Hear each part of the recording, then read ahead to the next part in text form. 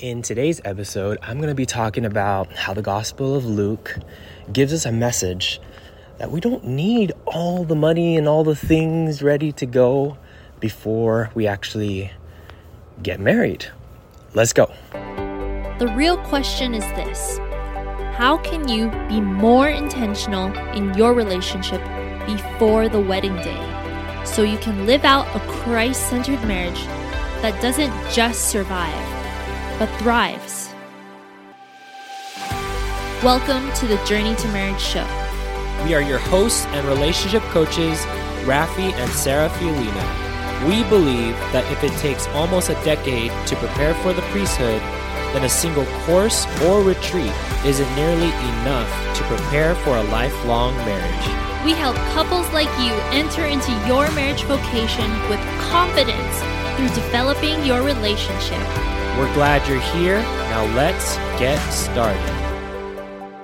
Aloha and welcome to the Journey to Marriage show. This is Rafi, and I just finished a little workout this morning, enjoying the breeze here in Vegas, which is really awesome. But I just wanted to talk to you guys about St. Luke, because it was actually St. Luke's feast day yesterday, and Sarah and I were actually talking about the daily reading for the day yesterday, and it kind of reminded me of like our preparation when it comes to the married life, because I know a lot of people kind of get caught up in this whole idea of like, I got to make a certain amount of money, I've got to get all my ducks in the row, I've got to do all the things before I answer God's call to marriage. Like I feel like he's calling me to marriage, but I'm gonna have to wait until like all these other things are finished. And I know it's out of good intention, because a lot of people just want to give the very best for the partner. But what if that's actually hindering us from actually doing God's will and taking that next step? Well, let's go ahead and talk about it, because in yesterday's gospel reading was from St. Luke, Luke chapter 10, where Jesus was talking about, where Jesus was appointing the 72 disciples, where they sent him over in pairs, right? And he sent all his disciples to go and spread the gospel to everybody, and go, not like literally door knocking and doing all the things. He was kind of talking about how, the harvest is abundant, but the laborers are few, right? Isn't that so true though? Like there's so much evangelization in the world that needs to be done, but there's so little of us that are willing to do the thing. Being married, you guys, in today's modern age is a source of evangelization, because if you think about it, marriage in itself, like the meaning of marriage has been lost by the secularized culture. But we as Catholics living out this marriage is a testimony, is a light to everybody. And remember, the harvest is abundant, but the laborers are few, and that's why God calls us to answer his call. Whether it be the priesthood, the married life, but we'll talk about the married life in general, because that's what you're listening to. That's why you're listening to this podcast, because you're feeling a strong desire and call to the married life. So what's really interesting, right? He sends out these 72 disciples in pairs. It's really interesting, couples, right?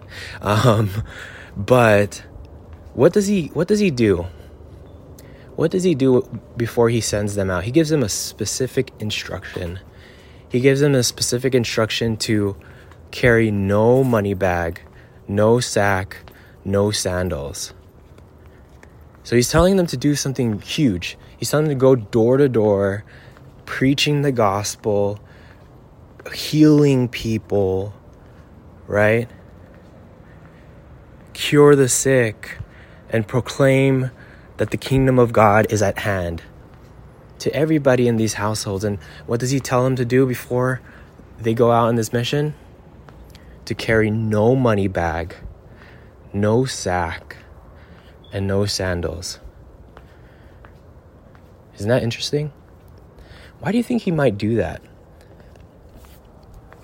Well, I think he does this because for a specific reason, is that we, as disciples of Christ, as disciples of God, have to understand that if we're feeling a desire and a call to the married life, we shouldn't be putting confidence in our own self and our own abilities and our own resources that we could figure this whole thing out.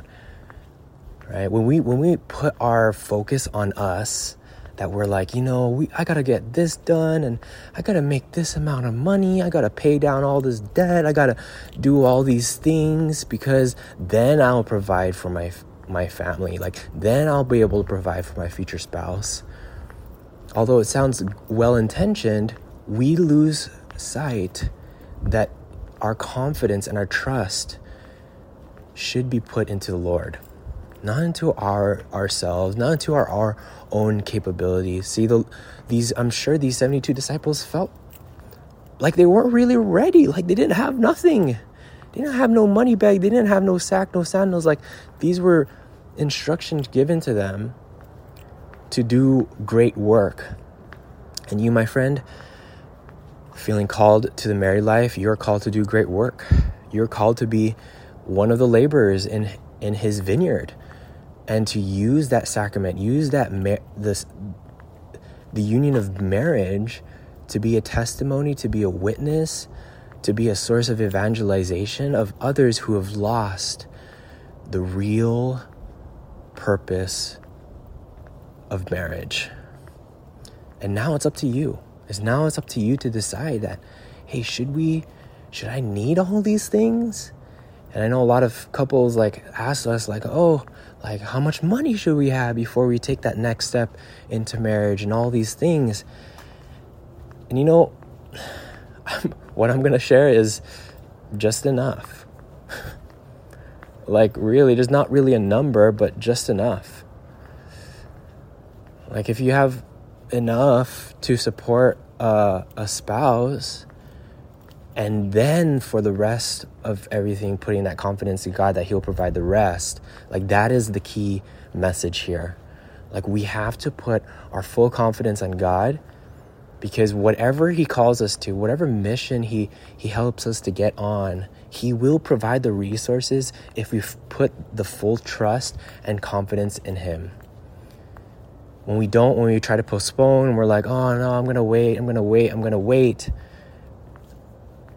That's putting our confidence on ourselves, thinking that we need to get everything ready. When I left the military, think about it, I left the military, I had a newborn. We didn't have any idea of this ministry. We had an idea, but we didn't have anything really going with this ministry. But we felt a call. We felt a tug from the Lord to do what we're doing today. The fact that you're listening to this episode was a call. It all started from a call, and we could have answered it later and be like, you know what, I don't have the money, I don't have the resources, I don't have the things and all the things, and I could for all I know, I could still be doing my old job and not being here to share you this message. But because I knew that this was a strong call, I knew that God would provide, and I knew that I didn't have to put the confidence in myself, but to put it fully in Him, and because He is abundant and He gives us all the resources that we need to build up His kingdom. That is the key, and that's my challenge to you. If you're feeling that strong desire, and you see a great future spouse in the person that you are dating, you see the virtue, you see everything is going so well, but for some reason mentally you're just kind of caught up with, I gotta work, I gotta get the money, I gotta do all this, I gotta make sure I kick. No, I just gotta get prepared. I want you to reflect on Luke chapter 10 and really just listen to what God is speaking to you in this scripture, and hopefully it inspires you with something, with a nugget to take on your journey to marriage. See what I did there? All right, guys, hopefully you got some value from this episode. Praying for all of you holy couples on your journey to marriage. Take care and God bless.